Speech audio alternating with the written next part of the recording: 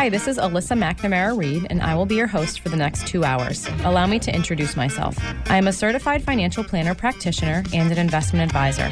I am co-owner of McNamara Financial Services, Inc. in Marshfield, Massachusetts. McNamara Financial is a federally registered investment advisor, and by my definition anyway, is a true family business. We work with clients like you every day, regular people that need help making sound financial decisions, or people that want one less thing to worry about. I work with clients for a fee based on assets that I manage, or an hourly or flat fee for creating financial plans. I am not compensated via commissions unless I have the pleasure of helping someone with their insurance needs. There are some things worth paying for, and perhaps a lifetime of financial security is one of them. I, of course, cannot guarantee that working with me will ensure a secure financial future. McNamara on Money has been a call-in talk radio show since 1990. I love hearing from listeners, and there truly are no dumb questions. In fact, I like the simple questions, because everyone should have the answer to those. Just don't call me asking for the next hot investment or which market is going to outperform this year. Number one, that's not the nature of this show. And number two, I have no idea. Any advice I give to a caller is meant to be generic in nature and should be verified with his or her own financial professionals. You will hear about a variety of topics on this show that relate to investments and personal finance. We try to cover topics that people can relate to regardless of their net worth or financial situation. And of course, we try to keep it interesting. I would crunch numbers for 2 hours or spreadsheet cash flows because I'm a total math nerd, but that wouldn't much make for good radio. Instead, I choose to educate people on topics surrounding big financial events in life, like marriage and divorce, kids in college, death of a loved one, career changes, and of course, retirement. I once heard that it is a smart man that knows what he doesn't know. I'm sure it was my dad that said that, and I'm also sure that it applies to women. That is why I invite guests onto my show that have expertise in different areas also related to personal finance. I feel it's important to note that the opinions of these professionals are not necessarily the opinions of McNamara Financial or any of its advisors. As long as we are on the subject of disclosure, I should note that while we may discuss investments and or markets on this show, that past performance is not indicative of future results. Thanks for tuning in. Welcome back to McNamara on Money. My name is Justin McNamara, and I am alongside Matt Bowden and Robert Boley from Jeanne d'Arc Credit Union up here in the Lowell area. Just to mention again, we are pre-recording today, so if you have any questions, please shoot us an email, questions at McNamaraonmoney.com, or you can, if you are local, you can visit a Jeanne d'Arc Credit Union bank with any questions, and I know they have a website. It is jdcu.org. Is that right? Not .com, .org. Correct. Which I should know because we covered that you are a nonprofit institution back in the first hour. So again, I wanted to thank you both for taking some time today. And I think I covered most of what I wanted to cover, sort of about your services. Let's get into I think obviously you're one of the things that does make you different is kind of the involvement with the community and kind of the nonprofit nature of your organization. So let's get into a bit more about that. Can you just give us what is Jeanne d'Arc, maybe generally, for you specifically, and if you have any ideas maybe about sort of credit unions generally, but what are you doing in the community to try to I guess it's basically just to give back, right? It's this isn't marketing disguised. You're actually out there doing good stuff for the community. Yeah, exactly. So why don't you tell us something about either something that you have going on now or something you've done in the past, just to give folks an idea of what you're doing out there. Sure. I'll start. Robert, you want to try that one? Yeah, I'll start it off. So for me personally, I think it starts from the top down, to be honest. I think I mentioned it earlier on, but we're the credit union's driven in, giving back, and, it's highly recommended. And it's not like, hey, go do this, and we're not going to, our CEO, CFO, SVP of lending, everybody on the top level here at the credit union, they all volunteer and they're part of organizations. And I'm sure Matt could probably attest to the same thing. Any event I go to, somebody in that event knows my CEO or SVPs, any one of them. And, basically it trickles down and breaks down into the fact that we have a whole foundation built around the credit union for giving back. And, just looking at some of the brief figures that we have, I know in 2020, we gave nearly, I think it was $600,000 in charitable donations. I think that was to almost 300 organizations. And then we gave about $17,000 in scholarships. Oh, nice. And then we also have a program that can be found right on our website. It's called Give a Click. So basically what it is, we'll highlight 3 kind of local organizations, charitable organizations, and people can visit the Give a Click website through our website, like the Give a Click link through our website, and read up on the organization, what they're all about, and click on the website that they choose. And that website, I think that's quarterly, Matt, correct me if I'm wrong, but they'll end up getting a check, whichever organization gets the most clicks. Oh, wow. Oh, nice. Good for you. Now, just, so you have, is there someone at Jeanne d'Arc who is, you must have someone who's in charge of, do you have like a full-time charitable person? I mean, because if you're giving away that kind of money to those number of organizations, you must have to develop some significant resources to it. Yeah, I think she's double full-time. I think she does like 85 hours a week. Let's hope she gets paid for it. Yeah. Allison Hughes. Yeah, she's great. She's another one that if you go to any event, somebody in the event knows her. Okay. And she just does. The upper management put her in the place for a reason, because she knows what she's doing and she does it like nobody else can.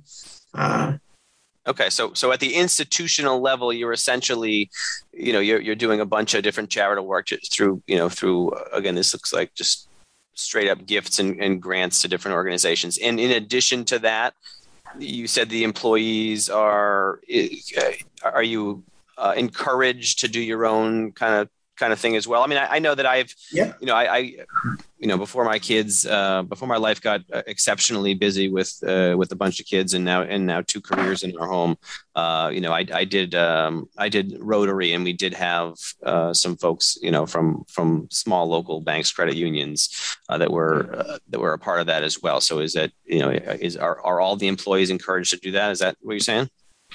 Yeah, correct. Yeah. So look, all employees are encouraged to, go out and volunteer, join boards.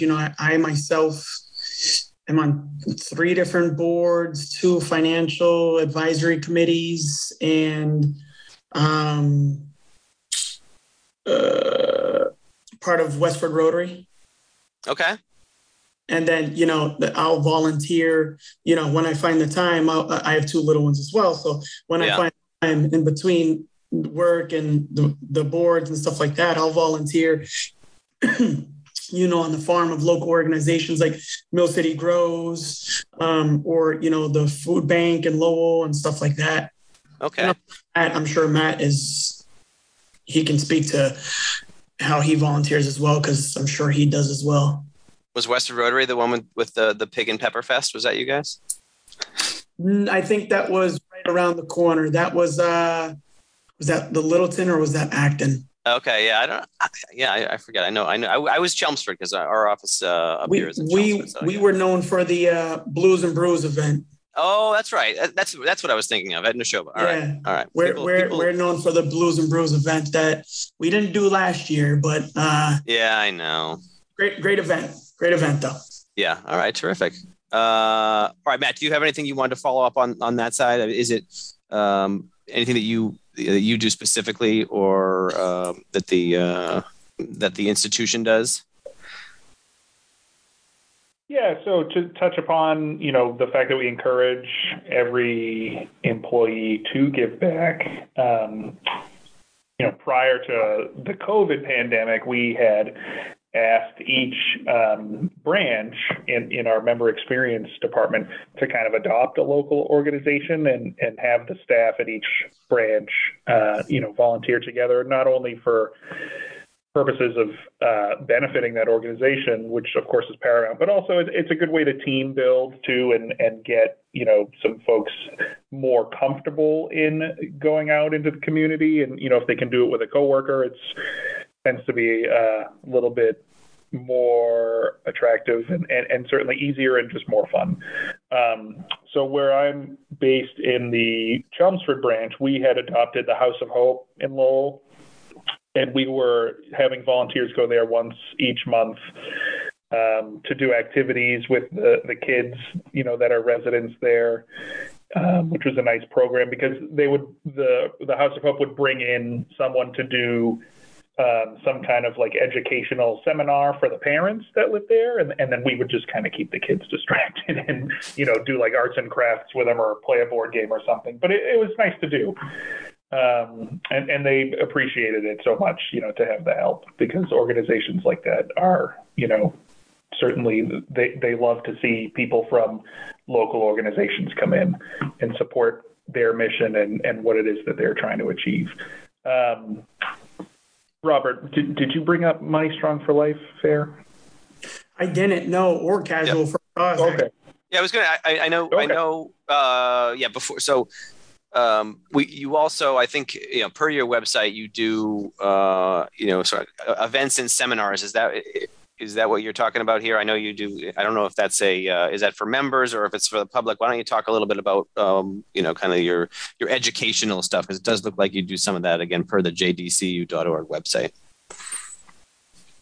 So, yeah, we do offer, like first-time home buyer seminars where, we'll have a member from like our residential lending team or a couple of folks from that department go and give a presentation to kind of prep people that are looking to get into the market to purchase their first home, just so they can gather more information about the process. And we offer a nice incentive, like a credit toward the closing costs for those that attend.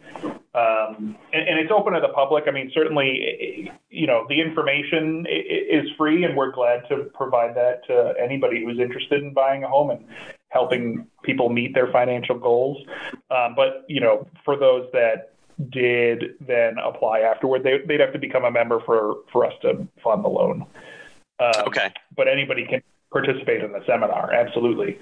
And then the event that I had asked about, I didn't catch if Robert mentioned it, but we also, prior to the coronavirus pandemic, we had what we call a Money Strong for Life fair.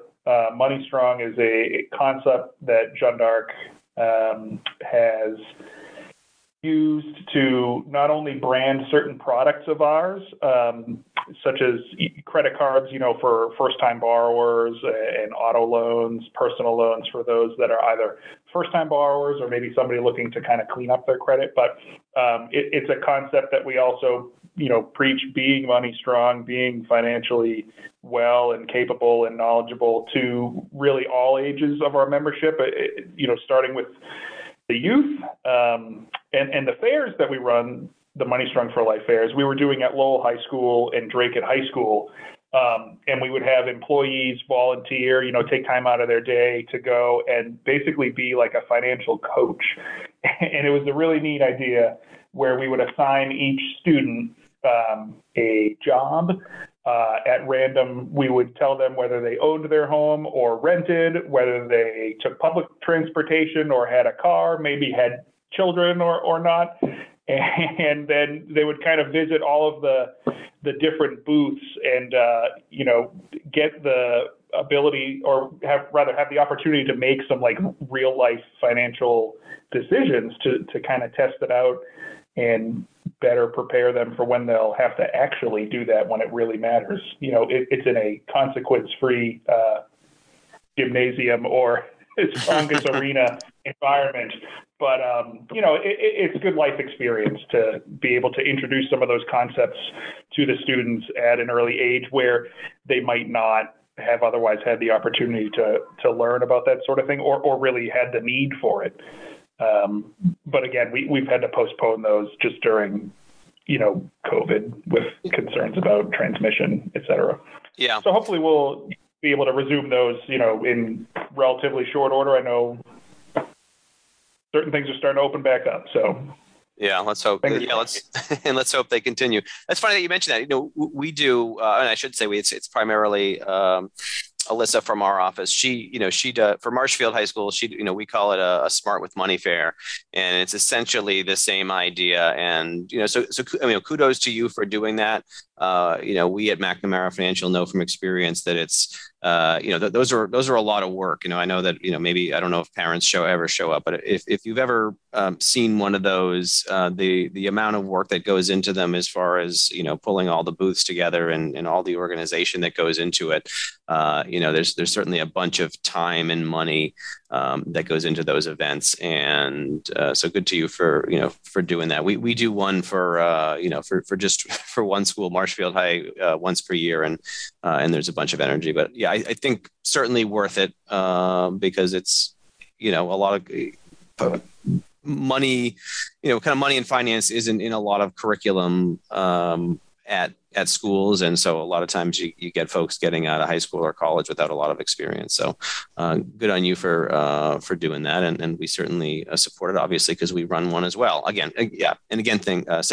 same pre-COVID, and hopefully we get back to it when the real world returns, whenever that may be.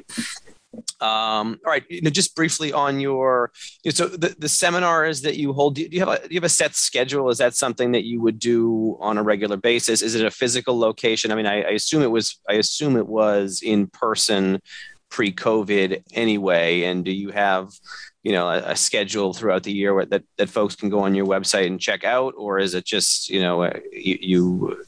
nothing set in stone and we just you just email out whenever you decide to have one?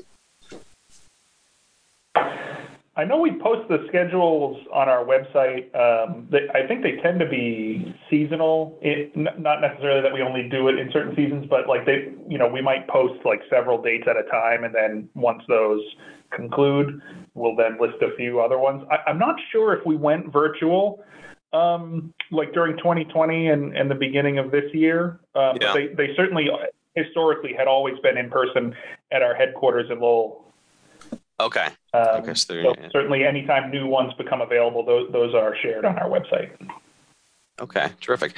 And what are they, we at McNamara Financial, we'll do one on Social Security and on, and Medicare. We do one of those once a year just because that's the kind of thing that our average client, right? I mean, we're talking, people who are, are a lot of people who are either pre-retirees or thinking about retirement. So we'll run those annually. Or do you have a set list of topics, right? Obviously, home purchase. Is there other stuff that folks might look for in the future from you as far as content? No, we also had done a retirement planning one in the past. Okay. Robert, do you recall any of the other topics we had? I don't. I know our financial education team, they go out and they do a lot of events. Like I know they've went to when it was Kronos before and talked to people over there. And I know that team would go out and do a lot. I don't know specifically what events. Like I know and Matt kind of alluded to it, they'll go to schools and teach like kids classes in schools. I know they run the big events that Matt spoke of, but I don't know the specific list of classes that they do. I know they have a huge curriculum. Yeah. Okay. Yeah. I mean, I just didn't know if it was sort of set things that folks would look for, or if it was more generic. It sounds like you do a bunch of different types of stuff, which is good. All right. Terrific. All right. What else? For example, we also offer. Oh, sorry. No, go ahead. I was going to say, I just looked. We offer like a fraud awareness one. I just peeked on the website to see what else there might be available, and it looks like those are being offered via Zoom, which is nice. So people don't necessarily have to come out if they're not comfortable doing so. Yeah. Okay. All right. Good for you. That's right. Oh, yeah. I had your FAQ on your website up here, so maybe I can. I'll check that out as well in case there's anything I would think we can cover here. We don't have too much longer yet before here at the end of this segment. Do you have anything? I guess I wanted to talk about technology is sort of changing everything, and this may be a little bit, maybe a little big picture, but have you? I guess how is a small bank with physical locations? Are you sort of under pressure from the revolution in software? And I guess I sort of worry about local banks, and I'm not sure if in 20 years there won't be any branches anywhere and everything will be online. Is that something that you at John Dark, maybe not you particularly, but are you worried about that? Are you confident that you're still going to be here, or do you still get good foot traffic in branches? I guess I could just speak to your experience, if any, as far as kind of what's changing as the world is changing. And I'm sure you're working on your technology to keep up, but do you think, are things different now than they were, say, 5 or 10 years ago in your specific industry, say in a relatively small credit union? Either one of you, anyone have an answer? Yeah, I think so. In-person traffic is certainly on a downward trend. Over the last 5-10 years or so. We do still have some of our branches, though, that are seeing, very high volumes and are constantly busy. Members coming in from, whether it's teller transactions or they just need a new debit card or want to open a savings account. I don't really think anytime soon that we would not entertain the idea of having branches staffed with real people, and just by comparison, I have heard of some institutions that are changing. I don't know if it's all of their branches, but certainly some, and they're going with, interactive teller machines, like an ATM with a video screen where somebody in call center type atmosphere can interact with the member, through that terminal. I don't think that's something we're actively looking to do, though we do embrace technology, and certainly we have a lot of neat services that are available just to make transactions more convenient for our members, and I'm sure that has played a role in why in-person transactions are a little bit going downward. For example, we have, through our website, members can open new accounts, and then once members within that portal, they can deposit checks remotely. We have a feature called Deposit Anywhere, where members can use the camera in their phone, take a picture of a check, and make the deposit to their account that way. We're compatible with services like Apple Pay and Google Pay, and we just recently rolled out with our core conversion, this technology called Verifast, which was recommended to us by our new vendor, and it's a biometric system where, just like today, people unlock their phones with a fingerprint or maybe their Face ID. Members can now, we have palm scanners at the teller counter, and if any member is comfortable signing up for the service, it is certainly optional. We can store their palm vein information, and then rather than having to show us a license anytime they want to do a transaction, they can actually scan their palm, and it will call up their info on the screen for the employee that's helping them out. So, we do certainly love to be able to take advantage of any technological advances like those that are going to make the experience better, more efficient, more accurate for our members. Okay, fantastic. Robert, what about you? Do you have, as sort of as the guy who is focused on business lending, are you concerned about, a Silicon Valley firm who is just, using algorithms to take over all local lending, or are you still seeing a good volume of local business? Has that been changing for you? And again, forgive me, I didn't actually ask you how long you've been kind of in your current position, but I know it's, again, as someone who consumes, a lot of financial media, that's something that comes up a fair amount with fintech and disruption and all that good stuff. Do you want to respond to that? Yeah, sure. There's always, we're smaller, so we could always lose deals. I think the area that might be targeted most, where we might maybe lose some initiatives to bigger financial institutions because their outreach would be with the C&I lending because they create, like you said, algorithm or a scoring model. What is C&I? Just so for the listener. Excuse me. So commercial industrial lending. Okay. So smaller, like equipment loans and fast kind of turnaround loans where might be a loan or equipment, something like that. Because there's a lot of systems that have, like you said, algorithms built in where you could get a turnaround time in 24 hours or within like 10 minutes. Yeah. But also, again, that kind of, double-edged sword kind of, you get that 10-minute response, but you get a 12.99 interest rate tied to it, those institutions, because they give you that fast turnaround time where, you work with somebody like us, you're going to take a little bit longer. You might be 2, 3, 4 days, maybe for underwrite and to get the loan. Yeah. But, you're paying market rates compared to, 6% above or whatnot for that fast turnaround time. But other than that, I really don't feel like it's changing it per se for business itself, just because I feel like most, business owners, and this could change in the future because it has changed a little bit, I guess, but yeah.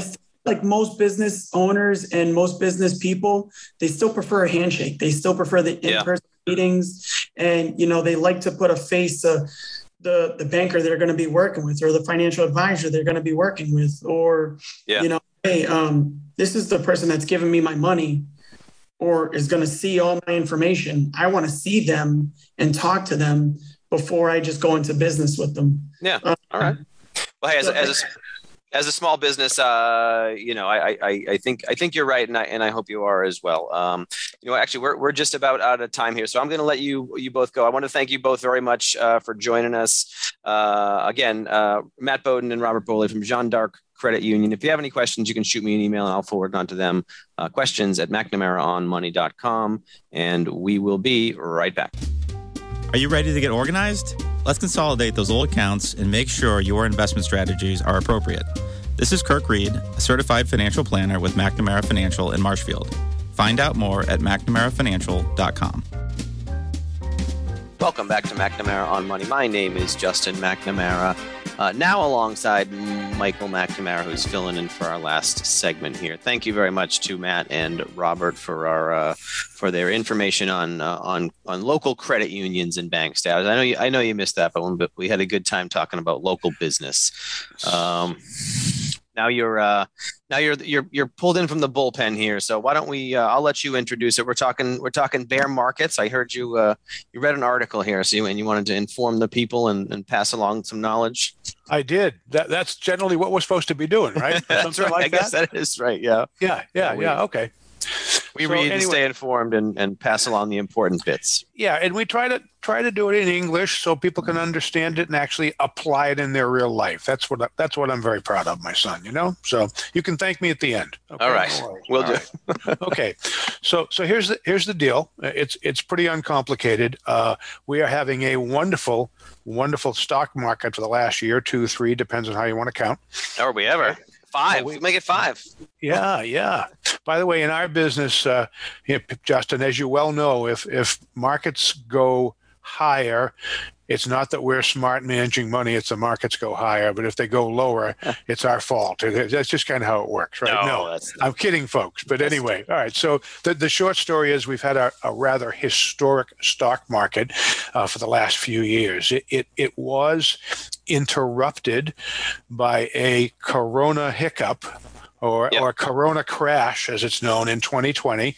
And believe it or not, folks, the United States stock market went down 34% in like 29 days, okay, in basically February and March of 2020. So we had a terrible stock market in 2020, but it happened so fast people didn't even have a chance to check their statements to see that it was going on, sort of a thing. So I'm not going to count that. And they were busy worrying about other things, right? Yeah, they sure were with COVID and stuff like that. So forgetting about the Corona crash, as I think it's now being known, or in my opinion, the Corona hiccup. If you look back, literally, for the last 8 or 10 years. This is going back to 2009, to be honest with you. Okay. We've had a pretty wonderful chugging along kind of a stock market, and that's just been delightful. Well, in the stock market world, it doesn't go always straight up, and the longer it goes straight up, the closer we get to the next time it's going down for a while. And that's kind of the gist of this particular segment. Folks, we're going to have another stock market down, whether you call it a crash, whether you call it end of the world, or whether you call it a bad market, or whatever you call it. Okay, markets don't go straight up forever, and they from time to time go back down again, and we're getting near one of those. So I just want to kind of get people thinking about that and kind of being prepared for it. That's all. Okay so far? Okay with that? Yeah. All right. I can say with I've been spending a lot of time trying to get people to understand that while great markets, I've been mostly been managing expectations, I think, for most of my meetings for the past, I don't know, maybe 6 months or so, because the markets have been on such a run that we do want to make sure that we keep people ready for potential volatility, because it's always around the corner. It's always going to come, and folks, I'll get to some averages here in a few moments, but I can get to an average right now. So Justin, we're going to count a bear market as when the United States stock market goes down at least 20%.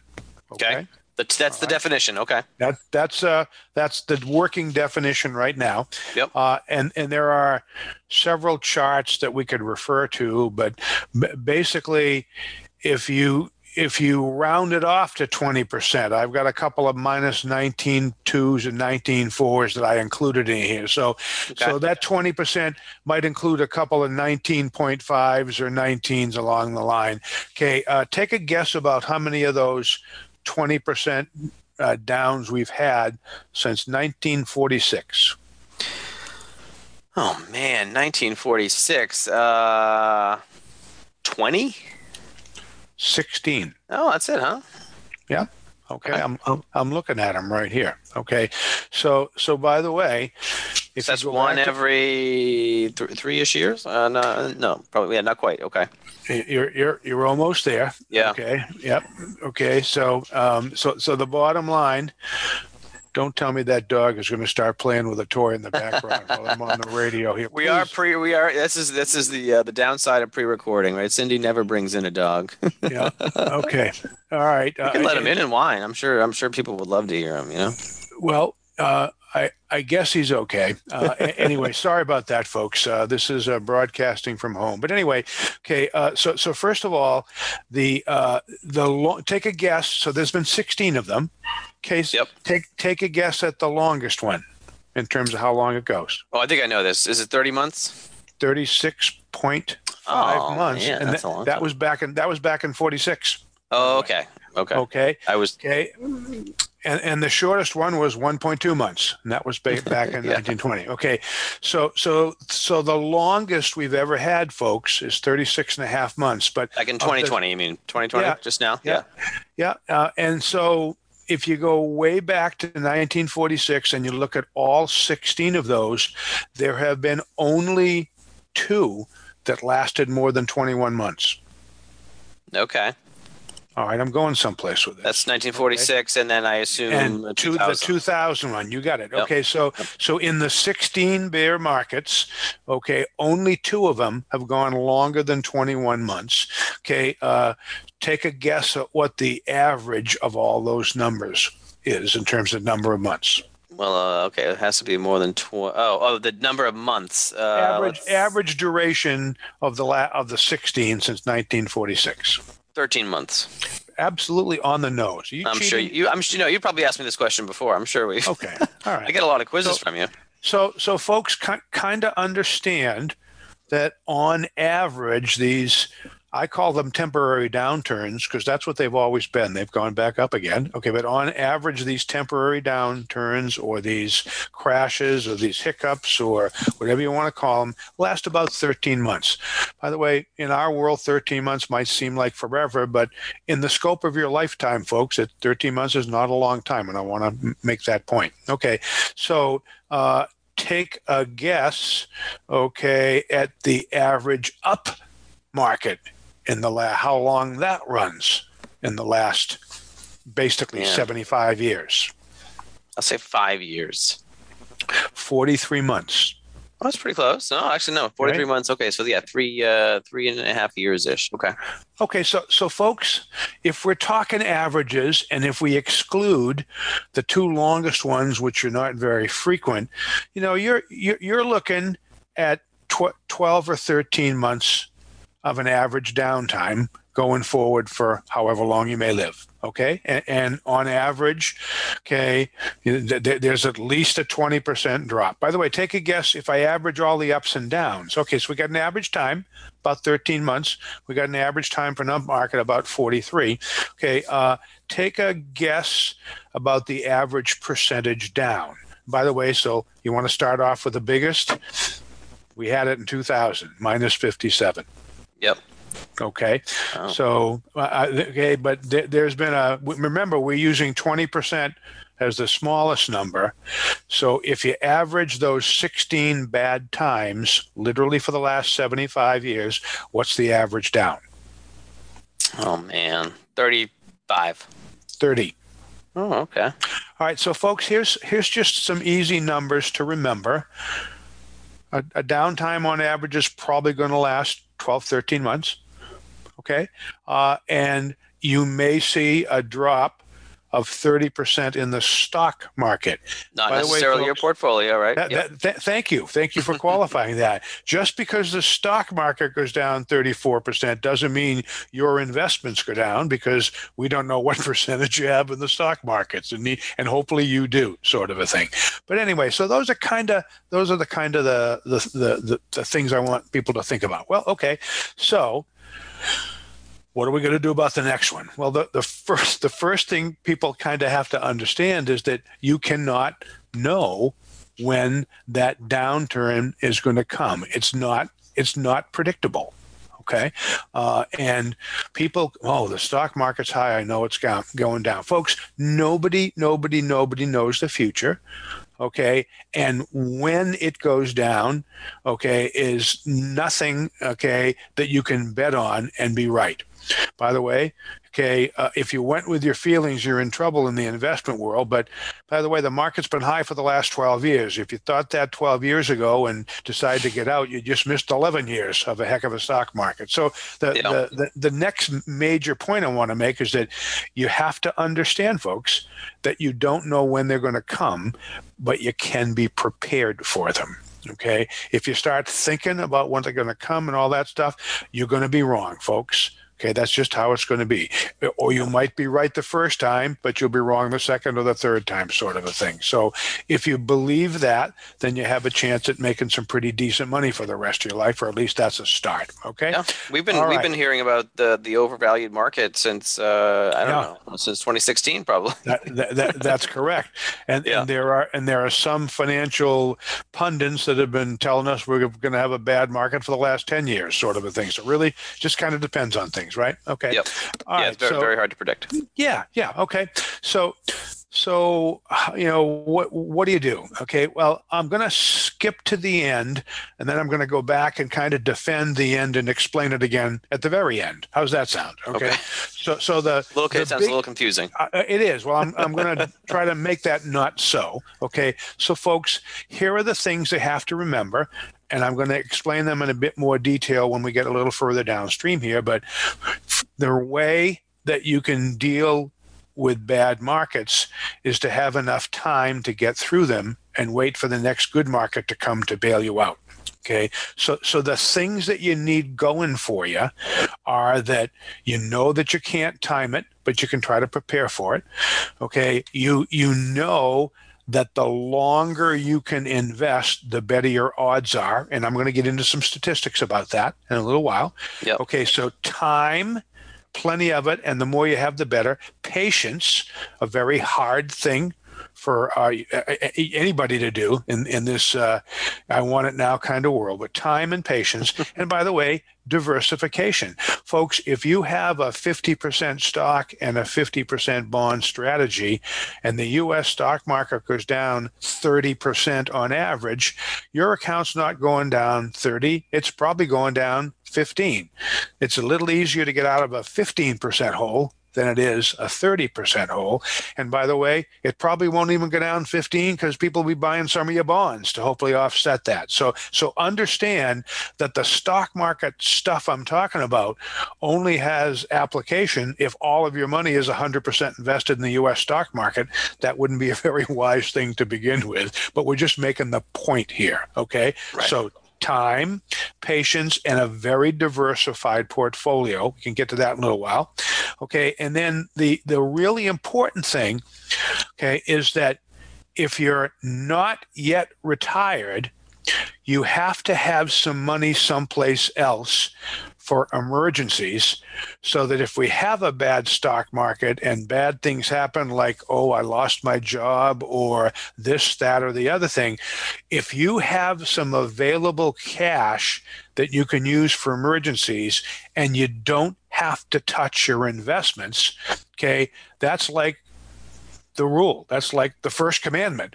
Okay, you have to have enough financial security with what we would call an emergency reserves account, so that you can afford to invest money and not have to take it at the wrong time because you don't have any emergency reserves. Okay, right. I think that's. I mean, that's the whole point of the point that you made about time and patience is, well, you have to give yourself time, right? You have an emergency reserves account just purely because you need to have the time in order for your investment strategy to go right. It's not, it's the worst thing you can do is take money out in a down market. And if you have enough flexibility to get through that market, then you don't have to worry, and you therefore buy yourself the time, right? You may not have the patience. Yeah. Or you may have to work on that, but at least you have the time. Yeah, and thus the preparedness that I'm talking about. You can prepare for that, folks. Well, let's see. Why should I have $25,000 in the bank? How much money will you lose if you're unemployed for 6 months? Okay, if you're unemployed for 6 months and had a big emergency reserve, you wouldn't have to crash your 401k and pay taxes and penalties and shoot your retirement plan in the foot. Okay, so the one of the secrets to living through this is to have enough liquidity in the form of emergency reserves so you don't have to touch some of your investments. Okay. Now I said for people who are not yet retired. Okay. That applies double for people who are retired. Okay. If you are retired, folks, number one, we hope you have an emergency reserves account. But when you're taking money out of your portfolio, you're more vulnerable to downturns than when you're not. And let's face it, most retired folks are taking some money out of their portfolio. So the trick is to also have some liquidity in your retirement plan in addition to your emergency reserves. In our practice, if somebody's taking $1,000 a month from their retirement plan, that's $12,000 a year. We would generally say, we think it's a good idea that you have $24,000 in cash in your retirement plan. We call it a bucket in our practice. And so if you had $24,000 in your retirement plan and you were taking checks for $1,000 a month, well, I guess you could wait 2 years for a market to recover because you bought the time. And I just told you the average is half that, about 13 months. So being liquid, okay, in the form of emergency reserves, and if you're taking money from your portfolio, even being more liquid with some reserves inside your retirement plans, that gives you the ability to wait for things to get better. I'm going to take a breath. Am I doing okay here so far, son, or what? I think you're doing just fine. Yes. Yeah. I mean, I think it's Yeah, I mean, I guess it's the same principle, right? It's the same principle that we're using with an emergency reserves account that we are using in retirement income, except it's very much more, it's more structured as in a retirement income portfolio, because you are, at least hopefully in advance, okay, well, I'm going to take out this amount of money over this period of time, and so you can sort of build that into a program, as opposed to just saying, hey, here's my emergency fund over here, I'm going to leave it, and it just sort of stays there, and I keep it full. But yeah, yep. Yeah, that Justin, same, that comes same under principles. the head. It's just just a different way to go at it. Being prepared. They should know how much they're going to take. Therefore, you can prepare for it. Okay, folks. You can't know, but you can prepare and be okay. That's the moral of this little segment, and it's not rocket science. Okay, there's some basic things that you can do that we've been talking about. Okay, so just to kind of reiterate before I go back to some statistics. Okay, you can't know when it's going to go up or down, so get over that and just deal with the fact but you can be prepared for it. And the components of being prepared for it, pretty simple conceptually. The longer time you have to invest, the less the risks are, because over the very long term, the stock market always goes up. So you just have to, are you ready for this, Jess? Ride the wave, okay, on that big stock. I heard that today in an advertisement, so I'm stealing that. But you have were they saying it in a good way or a bad way?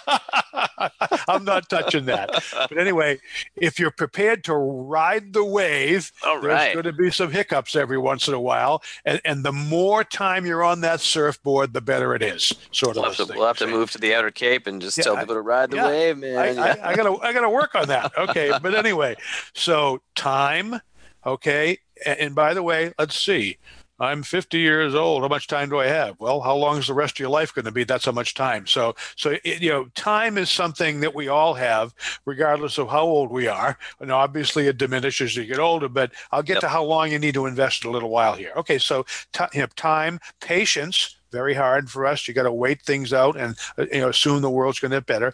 I think the good news on patience is that for most folks, I think the average person probably feels like retirement is forever away, right? Even if it's even if it's 10 years away, right? And you're maybe technically a pre-retiree. I think a lot of folks that I talk to, and a lot of the reasons why sometimes people are behind on saving for retirement, maybe into their late 20s, early 30s, even 40s, is because it's so far away. So time is on your side with retirement savings, and so hopefully that will help with some of the patience piece. Okay. So basically, so that's the secret, folks. Ride the wave, and those are the things they have to do. But now I'm going to hop back, and I'm going to go over a few more. Positive spin on it. You like that? Ride the wave. Okay. And truly, folks, the longer you have, the easier the game of investing gets. Absolutely. Okay. So let me kind of go back and talk about some more particulars about that, my son. Okay. So well, how long do you need to invest your money? When somebody walks in our door and says, I've got some money, how long do I have to be able to let this money invest to work and be okay? Well, so let's just go with the averages for a minute here. If on average the market goes down for 13 months, and if on average it goes back up for 43 months, well, let's round it off and call it 1 year and 4 years for government work here. Okay. Yep. So on a big, and by the way, the 1 year, So on average, okay, you got to have at least a 5-year time frame. And by the way, that 5-year time frame assumes that you started at the bottom of a market and rode it up to the top and back down again. So what you need to do, folks, is you need a minimum of 10 years, okay, to go through 2 up markets and 2 down markets, because you never know what market you're in when you start. Okay, when you put your money to work, if it's at the bottom of a market and it's truly as low as it's going to go, well, how many people get lucky enough to make their investments at the very bottom and ride that first that 4 years all the way up, Josh? Yeah. Not everybody, right? Okay. Right. What happens, folks, if you put your money to work at the very end of that 4-year market, and all of a sudden you have a ride down for a year? Okay, so the 5 years you need at least twice that to kind of be able to ride the wave long enough to get through a couple of ups and a couple of downs. If you started in a down, you might, if you started at the top of an up market, you might need 8 or 10 years to get back and get ahead of the game, just based on the way that the ups and downs of the markets go. Okay, so the bottom line is, and I think the numbers I'm looking at basically say at least 10 years you need to make that okay, because that gives you a chance to start at the wrong time. If you start at the very top of an up, well, then you're going to have a down, an up, a down, and an up, and it's going to take a little bit longer to get back to square one. If you started at the very bottom of a down, then you're a lot quicker out of the blocks, and your averages are going to look better. And maybe that's 5 or 6 or 7 years before things look good. So, folks, it takes at least 5 and probably 10 and maybe longer years to get comfortable and to see how this stuff works. And that's just how it is. Those are the numbers, okay? There have been a couple of times. I think we should, and I just want to clarify. That's sort of maybe at the, I mean, to get used to the process, certainly you do have to go through a couple of ups and downs. Not everyone who's starting out investing is going to need 10 years before they're even in making money, right? Right. A lot of folks will start at a great time and kind of get used to the process, or maybe they'll have a bear market early on and that'll help. But we're just talking about, I think, to get a real comfort level. And, we can see this, with a difference between a beginner investor who's just starting out, saving for retirement, or who just maybe inherited some money for the first time. There's certainly a different vibe that our conversations give off, in year 1 than there are in year 10, right? You get used to it more. And, frankly, it's just, I would say people get almost more aggressive as time goes on, which doesn't always sync up with their maybe their age and their potential income needs. But as you get older and get more used to it, you certainly have a much higher comfort level with the ups and the downs. And by the way, there can be a 10 or 12 year period where you get very little return in the stock market. Sure. We had one of those starting in about 2000 through 2009. That decade was pretty much a zero or a negative return on the stock market, folks. Okay, so that's what you need to do, is you need to give it that time. By the way, I got one quick time period. Justin, from approximately August of 98 till approximately December of 18, okay, for that's the longest stretch, okay, that you needed to do to kind of average a reasonable return during a couple of bad markets, because that included the mess in 2002 and then the mess in 2007, 8, 9. Okay. By the way, if you hung around for that miserable 20 years, okay, you ended up with a 6.5 or 7% return on the stock market, which wasn't great, but it certainly wasn't zero. So we're just about out of time here, but I think I've made the point. The point is, you can certainly earn money inside of 8 or 10 years, but you should probably plan to be invested for at least 8 or 10 years. And hopefully a lot of people out there listening to us have a whole lot more than 10 years or 12 years to invest for the rest of their lives to make it work. Okay, so very quickly, you can't time it, folks. Okay, you need time, and the longer you do this, the longer you're a veteran of riding the wave, the easier it gets. You have to be patient. It's hard. You should be diversified with other investments so it's not quite as exciting. And you need to be liquid to buy time to get through the downturns without touching your money and having to sell stocks when they're down, because that's a no-no. I think I'm about out of bullets, my son. You got any things to add to that? We're getting pretty close here anyway, aren't we? Yeah, we should be going here pretty soon. Yeah, I mean, I just wanted to follow up and say, that lousy 20 years that that particular time period that you pulled out and made reference to, where you earn 6.5 or 7% per year. I think that's actually almost a fairly reasonable return going forward, right? I mean, anytime you're starting from a high valuation, all else being equal, the future returns are more than likely going to be lower. So we're actually telling folks to maybe get used to probably lower equity market returns anyway. And we're guessing 7 to 9% with our clients. And by the way, that's where we get that 7 from. If you got 20 years, if the worst you can do is 7, you're probably going to be okay. You know what I mean? Okay. All right. Well, hey, let's wrap it up there. Thanks for filling in here. And I wanted to, thanks again to Matt and Robert and Jeanne d'Arc Credit Union for coming on here and helping us out and keeping us informed on local banking and all that good stuff. So, all right, everybody, we're going to get out of here. We will talk to you next week.